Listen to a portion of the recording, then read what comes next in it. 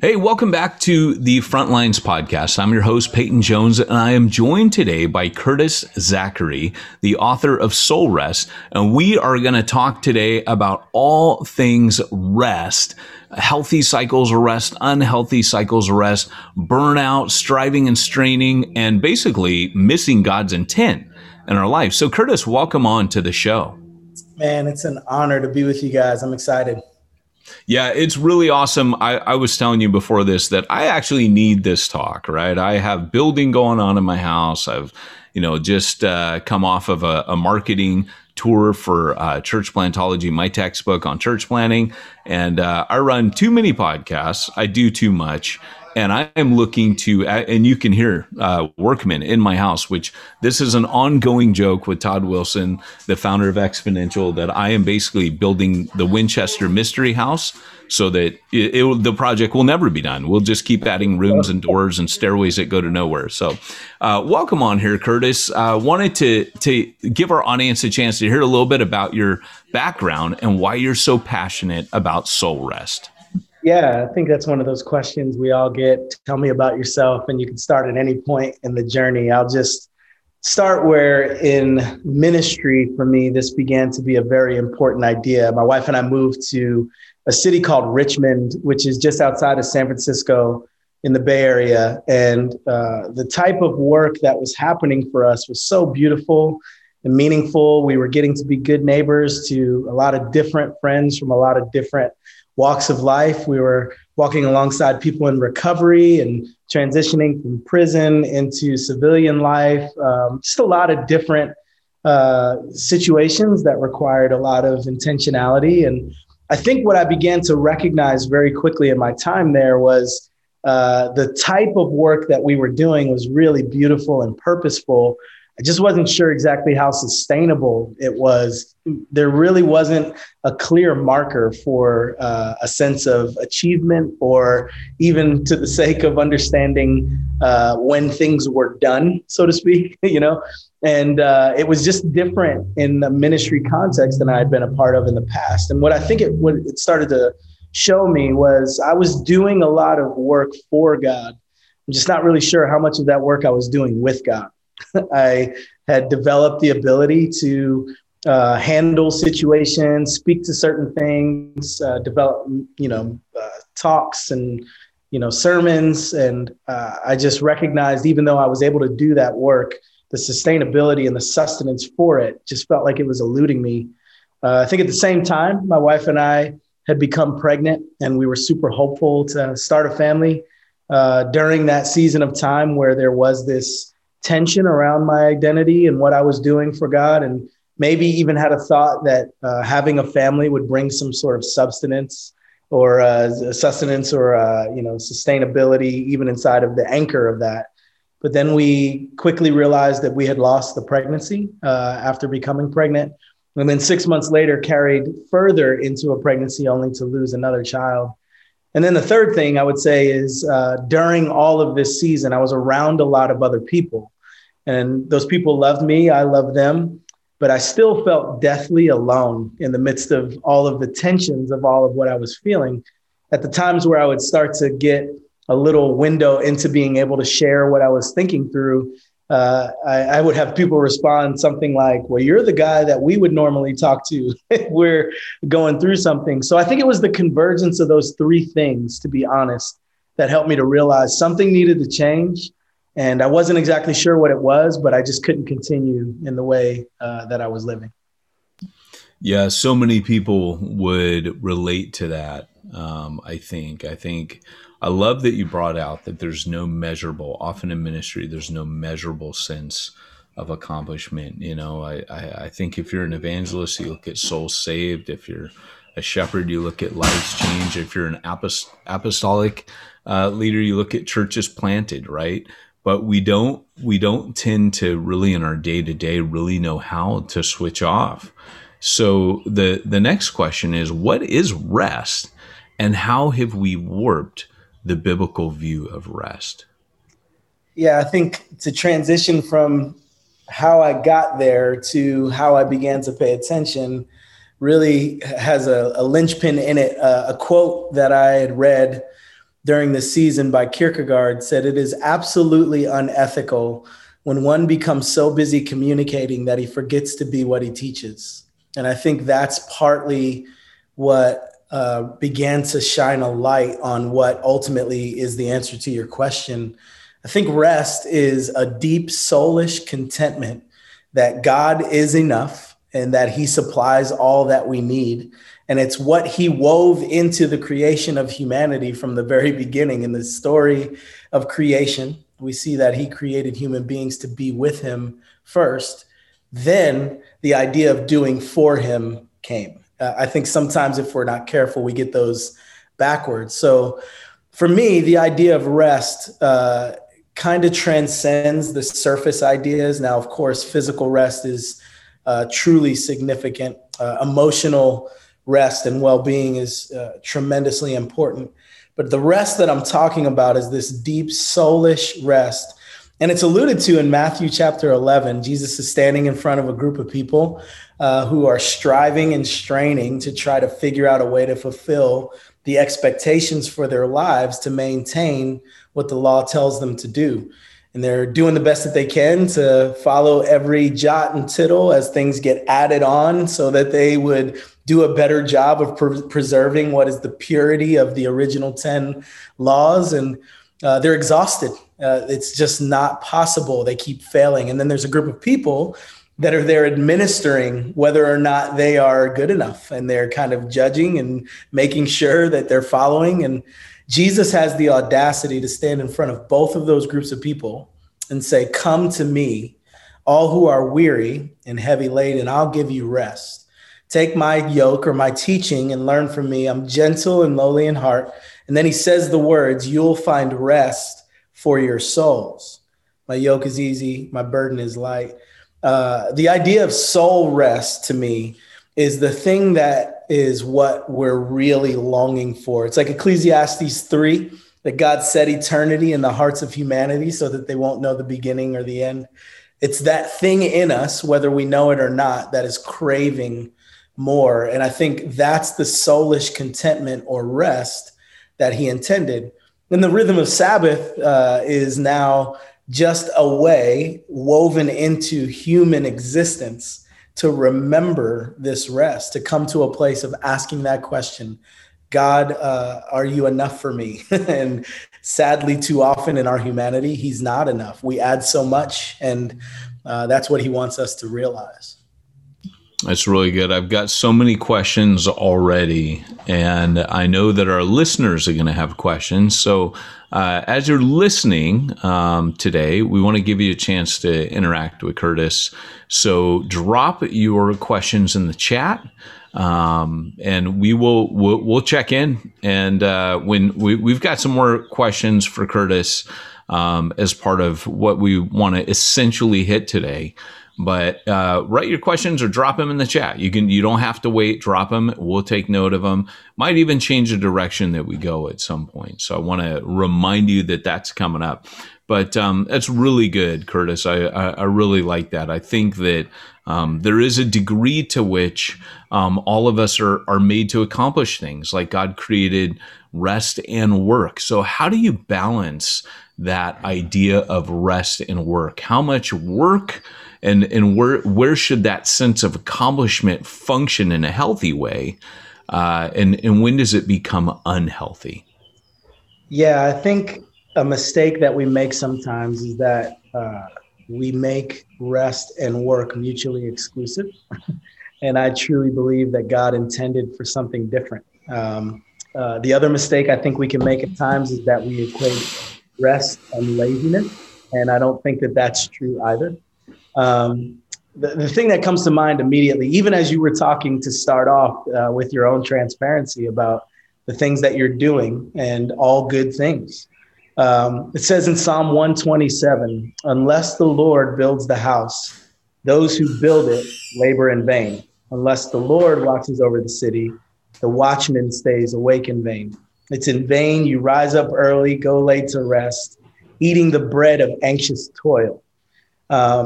I think it's vitally important for us to know that nothing in what I say alludes to the idea that we shouldn't work. Work is important. We are called by God. It says in Ephesians 2:10 that these works were set beforehand. Like there is a flourishing which shows the work that comes from this connection to Christ. I think Psalm 127 just gives us a beautiful insight to start answering that question. I think if we're honest, a lot of times we can do work in the name of God, for God, motivated by the idea of advancing God, but do it without God. And that's why that psalm is so important, because it says, unless the Lord builds the house, those who build labor in vain. There's two builders. I think about, there's so much, I live in Nashville area, and there's so much explosive growth right now in our city. And, there's a builder and there's a builder when there's a house. The first builder is the one who shows up and has a hammer and nails and is like functionally doing the work of building. But then there's a builder. It's the one who has the company, who's in charge of telling that builder what is the right thing to build. So there are two people building simultaneously.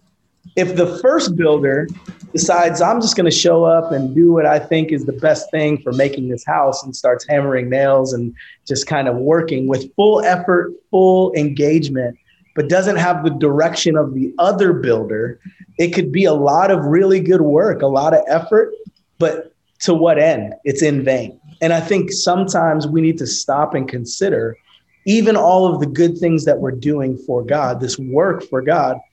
Is he even inviting us into this work, or are these ideas that we've just come up with and begun in our best effort to just do, and then ask him later on, if you want to jump in on this, that'd be cool. Yeah, no, that's great. And I'm glad that you point that out. I'm glad that you clarify that, because I think some of the best rest is after we've worked, but having that hard stop on rest is important. And I think that's what the Sabbath provides, right? It's a hard stop for God to say, enough, that week is done. The sun is kind of a pattern, right? Our body takes a circadian rhythm from basically the coming up of the sun. Then when darkness sets in, nobody does work, right? Paul goes, hey, make sure you do your work in the light, because, when it's dark, no one can do any more work. So there seems to be these hard stops, like these rhythms that were created to fit within. But of course, sometimes we don't put that hard stop on our life, and we start to get into trouble. What are some warning signs that a pastor might have, or a leader, or, just the average Christian might have, that they're getting ready to burn out? What are some warning signs that would warn you of that? Yeah, I think it's hard to be prescriptive in something like that, because the manifestation of what that looks like will vary in personality. It'll vary in disposition, varies in, all of the things that come with our life experience as human beings. But I think from broad strokes, one of the things that I began to think about is how it's you find yourself laughing less and less engaged with people. You find yourself intentionally withdrawing for the sake of not wanting to weather or connect with others in your community. You find yourself in times of reading scripture filled with cynicism and almost resentment for the fact that you have to do these things. Like have to is a word that starts, or a phrase that starts to creep in when it comes to ministry settings. And there's so many different things that I could talk about, but you alluded to it earlier, and I hate to be reductionistic, but I think we kind of know, we just kind of know when things are off, and we get to a point where there is just not a sense of fulfillment and flourishing when it comes to who God is and what he is like. I think there's, I'm not a Bible scholar. I'm just a regular dude, but I feel like I've come to this understanding that really the Bible has two main ideas that we need to get in our spirit. Number one is that we need to know God. And number two that we need to be fully dependent on him. And I think that second one becomes elusive at times. I think sometimes we start to realize I'm not really sure I need God for any of the things that I'm doing, even for God. And that's a troubling thing. And I know many people have found themselves in a situation where there could be a large amount of participation, a large amount of like accolades and affirmations of a success, and yet not even knowing if the Spirit of God himself will make an appearance. And that's just being real. And I think it's important. Yeah, thanks for that. Inside of that. Yeah, thanks for that. I think that's one of the keys, and I'm actually really encouraged in recent, probably the last couple of years. I think it was really timely during COVID that when people couldn't be in that rhythm, maybe leaning on the crutch of keeping busy, because busyness feels important. Rest feels wasteful. And many people feel that, they feel guilty for binging the Netflix, and, they can go unbalanced the other way. So there's always a sense in which if I keep busy, I'm doing good. Right. And it's not the case. And I think COVID helped slow people down to start looking at things in a new light. And I've been really encouraged hearing so many like yourself that are saying, hey, this needs to be looked at, because we have been slowed down, and we're still not back to normal as a culture. Yeah. And perhaps we shouldn't go back to normal. There's a lot of things that researchers and, work research in particularly has shown for years that if you give people a 4-day week, they're more productive than a 5-day week. And there's, of course, people will come and dispute different pieces of data and what have you. But there's been this conversation going for a long time. So, and I also like where you came into it, Curtis, not prescriptive on the warning signs. And equally, I'm guessing that the practices, the daily or weekly sustainable practices to keep you in a healthy place are also not a one size fits all. Yeah. So what would you say for people generally? What are some things that I'm sure you do coaching? I'm sure you've done a ton of counseling on this. What are some things that you talk to people about when it comes to daily or weekly rhythms or practices? Yeah. So to your point, the prescriptive idea really is not very productive, because it's not a one size fits all sort of thing. I do feel like there are 3 words that have become vitally important for me in regard to instituting a hopeful outcome around these rhythms. The first one is intentional. I think we need to be intentional to show up for the sake of what we're hoping to experience in the way of rest. Now, that probably feels like it should go without saying, but to be honest, in many conversations with leaders, pastors, people who are just starting to feel these places of potential burnout, there in honest moments is this expression that I just hoped at some point I'd hit a stride and I'd be able to get to where things would start to feel more fulfilling, or they would feel more restful. But the honest reality is truly, unless we show up with open hands saying, God, I want the thing from you that I am deficient in, we won't get that space. We need to show up for it. I think intentionality is one thing. The second thing is substantial. I think that's a huge leap too. I think some of us have the ability to make a commitment and say, you know what, I'm going to pray every day for 10 minutes, or I'm going to meditate on the scriptures for 5, or I'm going to go for a walk, or whatever this is.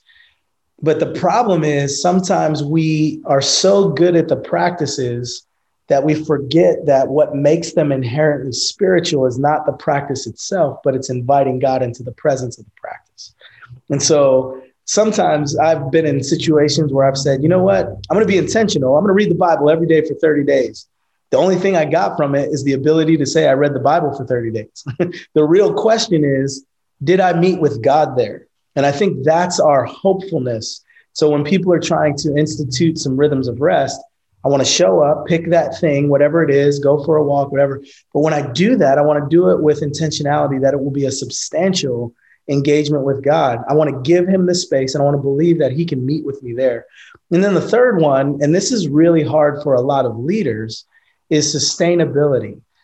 We don't go the far point to say, okay, well, I know what I'm going to do.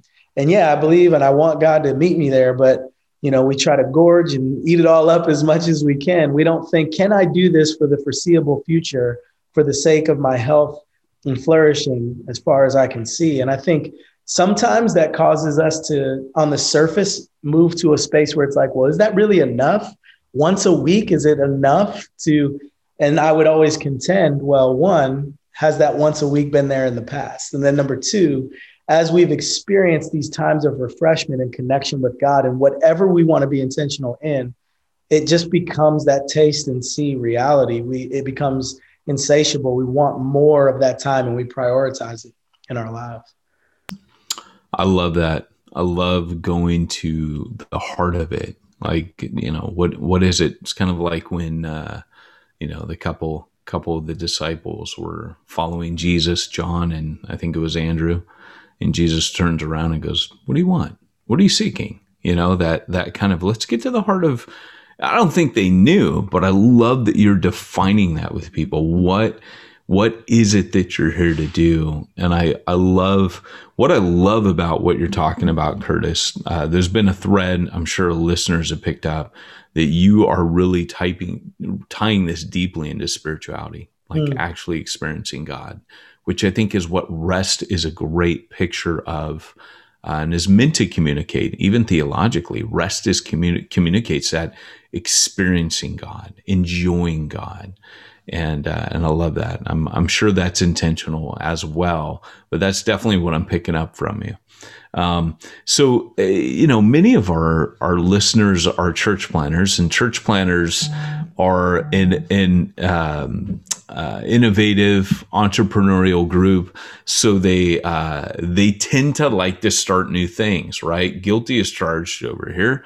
I tend to start new things. I also, though, have no problem stopping new things. That's kind of the tail end of that. There are bookends here, but for people that are tempted to start new things and maybe feel this sense of commitment, or I have to follow through on all this, there's a difference between I'll do this for a season because it's right for a season, like a limited podcast, versus people like, oh, I have to run this podcast for 10 years now.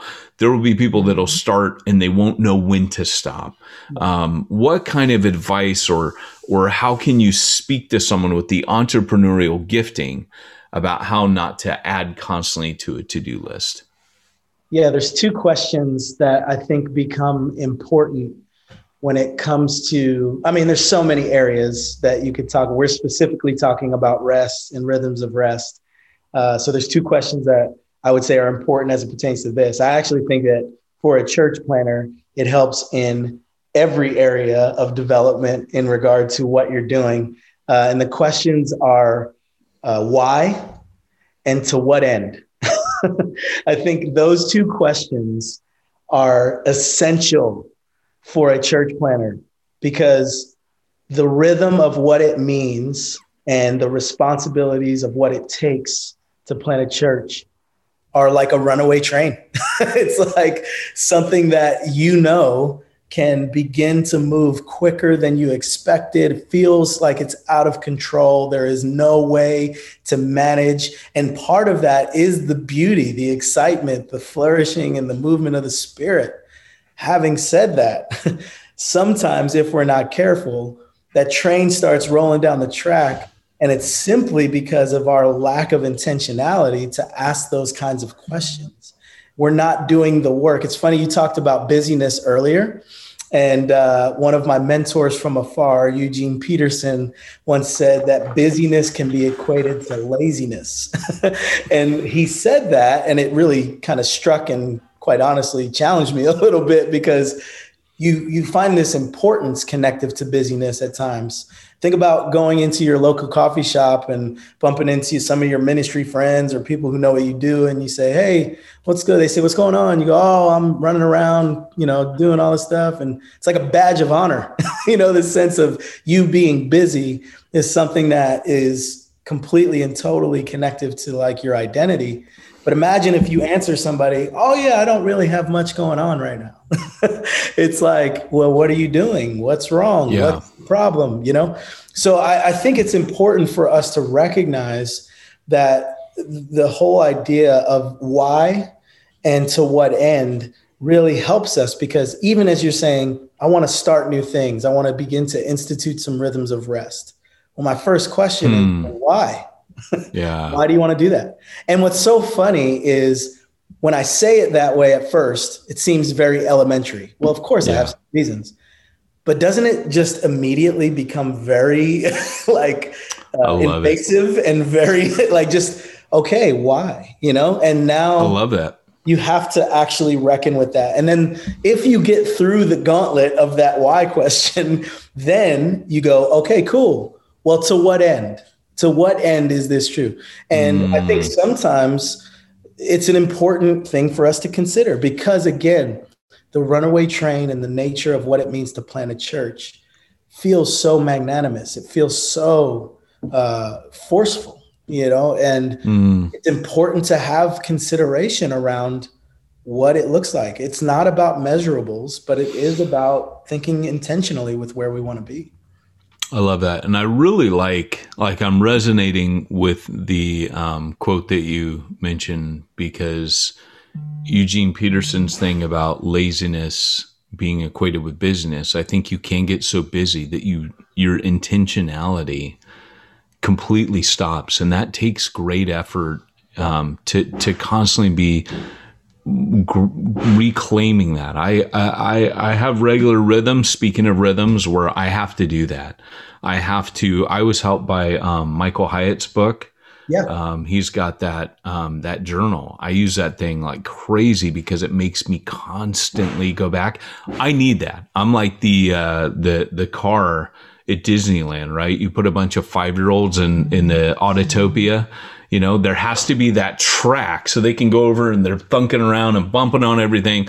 But there has to be that track. That's what Michael Hyatt's book is to me. Just one more resource shout out. One of the questions came about, it's difficult to see burnout when you're heading to it. I would highly recommend Carey Nieuwhof's book for those of you that have not read it, called Didn't See It Coming, which uses the metaphor of being on a road in the fog at night and suddenly driving off a cliff, which all of us who have done that, it's not a good experience. No, I've never driven off a cliff in the fog. But his metaphor is excellent, because he talks about his own personal experience with burnout. And he says, I didn't see it coming. It happened. It was like there wasn't a gradual decline. There were no warning signs that I recognized in the fog. I just suddenly hit a wall and I was done. But now I've gone back and learned to recognize these are the things. So Didn't See It Coming is a great book for that. But it's time for us to take a few questions from Curtis. Curtis, this has been honestly awesome. I love that you're not the 5 things you must do. I've been really refreshed, to be honest, by your demeanor, by your approach to this. It definitely resonates with me as a planter, that sense of just calling me back to the presence of God through this. You've given me a big why without probably knowing it here. But let's get into some questions from our audience. What the first question was, I've recently been given the role of pastoral, if I can say it, pest control. Anyways, let me repeat the question here. I've recently been given the role of pastoral care for our fellowship's pastors and families. What would be the best way to help them have intentionality in their rest? Yeah, I think it's, again, I want to shy away as much as I can from saying this is what you need to do and this is what will work. But I do feel like introducing that why language into the fabric of the conversation begins to really help shape the outcomes that people are hoping for. Because we all have experienced the encouragement toward what is good and what is right and what is helpful when it comes to discipleship or instituting practices. And what I've just learned in my own journey and recognizing my own deficiencies and my own shortcomings is so many times I've jumped into those spaces or those practices or those ideas or read those books or started doing those things. And I didn't have more than a cursory why answer for them. And when you begin to cast a vision and paint a picture for the health and the flourishing of the family, to be able to find wholeness and connectedness to God because of what rest brings to their life, that gives more of a broad understanding of what I'm moving toward rather than just another right thing to do as a Christian person. I think another way that I would say deepens that whole idea of the why. I remember I was talking to a friend of mine who was a long haul trucker. He drove 18 wheelers and I lived in California at the time. And he would take these long trips across the country. And he was just telling me about this whole industry. I had not any clue at all about regulatory things, whatever. But he was talking about how one of the most important things in the long haul trucking industry is rest. And they make sure that you get enough rest. And the reason for that is very logical when you think about it. If you are operating an 18-wheeler truck and you are sleep deprived, he was telling me stories about like seeing things in the road popping up and like swerving out of the way. And he was saying, honestly, that's why a lot of times when you're driving by on the highway, you see a truck on the ditch and you're going, how in the world? These are professional drivers. What did they? It's because they didn't have rest in order to fulfill the work that was necessary. The work was still important, but the rest is what gives them the ability to sustain. And so if I were casting a vision as a pastor for families and even for my staff, it's helping them to see that rest is not just a reward after hard work. Yeah. Rest is actually the sustenance that allows me to be more productive and do the thing that God called me to do. And if you're listening and you're like, man, I that makes sense. That's a paradigm shift. There is neuroscience that backs this up. There's an amazing book. I'm like resource shout out boy today. Oh, I love it. There's an amazing book by Matthew Walker, who's a neuroscientist who specializes in sleep. One of the statistics he gave was that your ability, like you mentioned about judgment, there was, I can't remember what number of hours of sleep it was, but it's somewhere around where we live, like the 5 to 6 hour mark, for some people. It was something like 50% more likely to get in an accident just in 1 hour differential of sleep, because they studied this. They studied people that, how much hours of sleep they get a night and what have you. Just 1 hour difference lessened your chance to get in an accident by 50%. The people who live the longest in the world are, I thought it was going to be the Japanese, their diet with fish and not a bunch of red meat, and turned out to be countries that had siestas, that observed, like, Spain and other countries with siesta hours in the afternoon where they took a break and they went home and took naps and engaged in rest. So there is neuroscience behind all of this that shows us that in even what you said, the ability to have judgment. Now, if ministry is anything, right, it's a constant judgment call in conversations. And so many of the YouTube videos are out there with people freaking out on planes and, being Karens in a supermarket or whatever. So many times I'll watch some of those and we demonize them, right? We just say, but I'm a psych nurse in another life. And so many times I've watched those thinking, we've all had bad days. And I think that person, although we've completely demonized them, labeled them, they're this, they're that.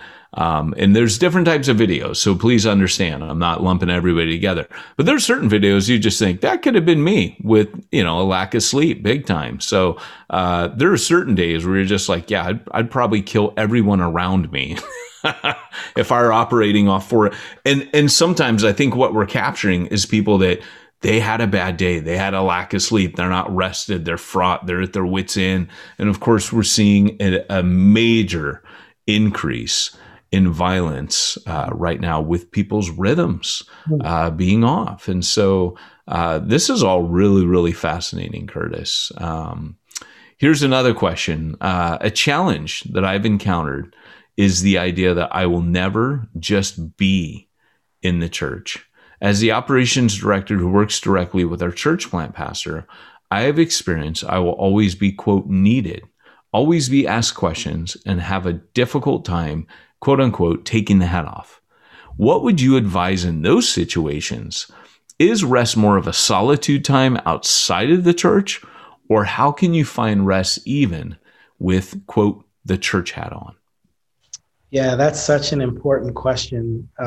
It has different tentacles, I think, that reach into different spaces of our lives. We are one person, we are whole, and there's a temptation at times to disembody parts of who we are, our church person and our home person and our friends person and our married person. You know, we're a whole person. At the same time, I will say the question that you're asking and its remedy reaches into, for the one person, different spaces of the life. And I think there's questions that need to be asked in every area. I go back to my original two, why and to what end? And to be honest, sometimes when it comes to our serving and vocational ministry positions, we don't always have good answers to those two questions, even in our roles. And I think one of the beautiful things that can happen is if we spend time answering those questions for ourselves. But then number two, moving into a space where the people who we are working alongside and serving with, there needs to be an open dialogue around what these hopeful outcomes are as well. It's not just a harboring and a holding on to our own aspirational hope for rest. Because if this is your desire and you want to find sustainability and health, but the planting pastor or your direct report or the culture of ministry that you're a part of is like, yeah, rest is like seventh on our list, you're not going to find those things inherently in the culture of your work. So it's going to take that level of intentionality to be able to foster those types of conversations. Now, I know that sometimes feels difficult to do that. It feels difficult to, especially for someone who maybe is more driven and outcome based in their thinking, introduce an idea where you would feel like you're coming across as, I don't want to work or I don't want to be lazy. I get that. But again, if we're talking about true sustainability and health, this is one of the things that I think ends up happening for church staffs in general, whether it's a young church plant or established churches. There's ambiguity of expectation, and the ambiguity of expectation is what is a death knell to so many opportunities for a long run of ministry alongside one another. I mean, we have people who are expecting one thing from a church or from a culture or from a leader, but they're not articulated because there's not a fostering of opportunity for connection. And then the same way, the leader is looking at the person who serves in this role and saying, I think that they should be doing this, this, and this, and they're not doing, but they never speak it. And so the ambiguity of expectation then fosters all types of potential resentment, frustration, anger. And so I think that's a broad strokes answer. But then I think more specifically to what you're saying, I do think that the question that has helped me to govern what you're saying, even inside of a ministry culture that is not inherently restful, I felt like God started having me ask myself the question, who am I inside my current situation? I think what ends up happening sometimes is I move too quickly to, well, where would I be better, or what would I be better doing, or what would I want better? Before I run to that, which may ultimately be an important question, before I get to that question, I think the first question is, who am I inside of this right now? Like, what's happening inside of me? What is deficient in me? What would it take for there to be restoration and sustenance to fulfill that deficiency? And then getting those solid answers, I think, will help you to be able to take steps to the thing that you really need to resolve in your work situation. That's good. And then one other question we have, Curtis, is when pastors need to talk with someone and feel they don't want anyone on staff to learn what they're struggling with, to whom can they go for help? And I know this is a pretty big question, but do you have any recommendations for that? Yeah, well, interestingly enough, my role changed, or I changed my role at the church that I'm a part of here in Tennessee, with the intentionality to do and be just this. I wrote this book a couple of years back, and it was really interesting. It was one of those things that I just felt like was bursting out of me. I had never really set out to be a vocational author, but it was a message that I just felt so important. A lot of people were reading the book, and then they would say something to me to the effect of what you just asked. Like, I read your book, I resonated with the ideas. The only problem is I still serve at a church. I still work in ministry. I still lead a team, or I lead worship at a church. And I'm not even really sure I believe the songs that I'm singing, but if I tell anyone, I'll lose my job, So I started working really hard trying to figure out how can I connect these people to resources. And there are a ton of resources. I think there are a lot of different places that people can go in order to be able to deal with some of these issues, whether preventative or restorative. But what I started to find, to be quite honest, is there were spectrums, and it was usually one or the other end. One would be intensive counseling, extraordinarily expensive, invasive, all immersive, which again is great and beautiful. I think on the other side, I would find these retreat spaces and then opportunities for people to get away, where there would be conversation and some just time to be human, to be yourself, and to be disembodied, as that last question was saying, about from your identity in ministry, just to kind of have that getaway. I started feeling like there was something in the middle that was necessary, to where it was not just the opportunity to chat through it, but to have some chances to be able to be restored and to be built up with the truths of Scripture and the gospel, but to have a chance to be heard and to be seen and to be known and to be loved. And so I started a thing called Find Rest, to be findrest.org. And it was really with that hope to be a missionary to the missionaries, to be a friend to pastors. And that's the hope. So that's a one very focused, specific thing, but it really is difficult. And what I would say is if that's not a path that you would want to travel down, just understanding that there is so much merit and value to sharing life with people who may have no connection or idea about your ministry vocation, that there is. So we were talking about Eugene Peterson earlier. He talks often about how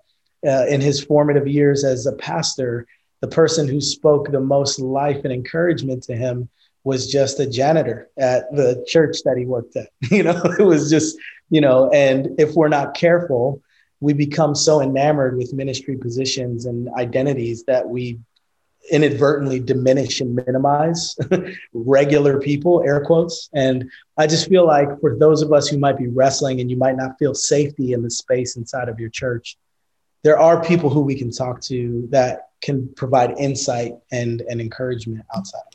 Yeah, and to that, I'll just speak into that for a second. I know you're not here to hear the thoughts of Peyton Jones, but I'll just say personally that I've been in counseling for 20-something years, 1 year more than I've been married, because the elders at the church I was at, in their wisdom, when Andrew and I were getting married, said, "Hey, you guys can't afford to not have the support you need." I was 25 years old. I was pastoring a megachurch. Actually, I was 22 at that time, and I was the interim pastor of a megachurch. And they were like, "Look, the last guy just blew out and had moral failure. You can't get this wrong." It was probably one of the best things ever done for me. Well, fast forward. Back in 2017, my house flooded, my mom died, two of my best friends died, one of my mentors and someone else. So it was a terrible year for me. And I will tell you, I hit a wall, and I went and I, for the first time, made a one-on-one appointment with this counselor who'd been counseling just couples. We would go in regular rhythms, whether we needed it or not, no crisis, didn't have to be any problems, just a place for us to talk with a third person. Love that. So we kept it up all these years. And I went and saw him. And when I got in that room, he looked at me and said, he just smiled and said, was wondering when you were going to make an appointment with me. I knew this was coming. And I felt like it was someone who knew me well enough, not just from my perspective and what I want to present, but also how my wife would present me, but probably a more accurate picture there. But he knew how I was wired, and he knew everything about my life, and it saved so much time. So we've talked a lot about rhythms today. If you can get in a regular rhythm of counseling, what I find is really helpful is when you're in a regular rhythm, you save that time. When you walk in and there's a problem, you don't got to do all the backstory. That person knows you very well, and they can actually hear what you're saying in context. And it's phenomenally important. Curtis, that leads me to my final question for you, which is where can people get in touch with you? I mean, do you offer coaching? Do you offer anything for people to reach out? Of course, there is the bowl. He does bowl cuts. He's a haircutter on the side. We're bringing that back from the 70s. No, there is the book. I can say it. The book. I need more rest, Curtis. But there's the book, which is Soul Rest, written by Curtis Zachary. You can check it out. Curtis, is there anywhere where people can connect with you? You mentioned a couple websites. Can you just maybe give those again, and maybe anything else? Yeah, no worries. So findrest.org we're just getting that rolling right now. And it's with the hope to be a resource to those who are spiritually depleted or wanting to prevent that from being the reality in their lives. So you can email me, cz@findrest.org. Would love to chat with you on all the socials. It's just Who is CZ? I'm a big Jeopardy fan, so that's where that comes from right there. And I love that. That's great. Have you been on Jeopardy yet? I've never been on Jeopardy. That Curtis, would be a dream. Come on, we got to get you on there, brother. Well, if you got strings to pull, I'm in. All right, I'll see what I can do. Thank you. I am actually coaching a church planter that's planting in a studio in Burbank that is owned by his family. So I'm usually catching up with him. Yeah, I'm usually catching up with him. And he's like, oh, yeah, you know who came through the studio yesterday? And he's always interacting with famous people. They did part of The Mandalorian in his studio, and I get to coach this guy. So I'm trying to get hooked up. So, I like it. Yeah, trying to get a baby Grogu. If I can hook that up, we're good. Nice. Well, hey guys, listen, thanks for joining us today. Curtis, I want to thank you on behalf of our audience and on behalf of Exponential for joining us today. This has been super enriching, super rewarding. And just thanks, man. Thanks for what you do. Thanks for reaching out and caring, for people, for leaders. And on behalf of Exponential, I want to thank you, the audience, for tuning in today. Don't forget, the book is Soul Rest, and my guest today has been Curtis Zachary. This has been Frontlines Church Planting. It is our webinar that we run bi-weekly. We're taking a break until the fall. I want to give you a quick update on Daniel Yang. He's my partner in crime. He is the director of the Send Institute. He is doing well. In fact, I did reach out to him to say, hey, for our last one for a time, you want to jump on? And he's like, I'm not allowed yet. But he does send his blessings and does miss our Frontlines audience. So thanks for tuning in today, and we'll talk to you guys soon.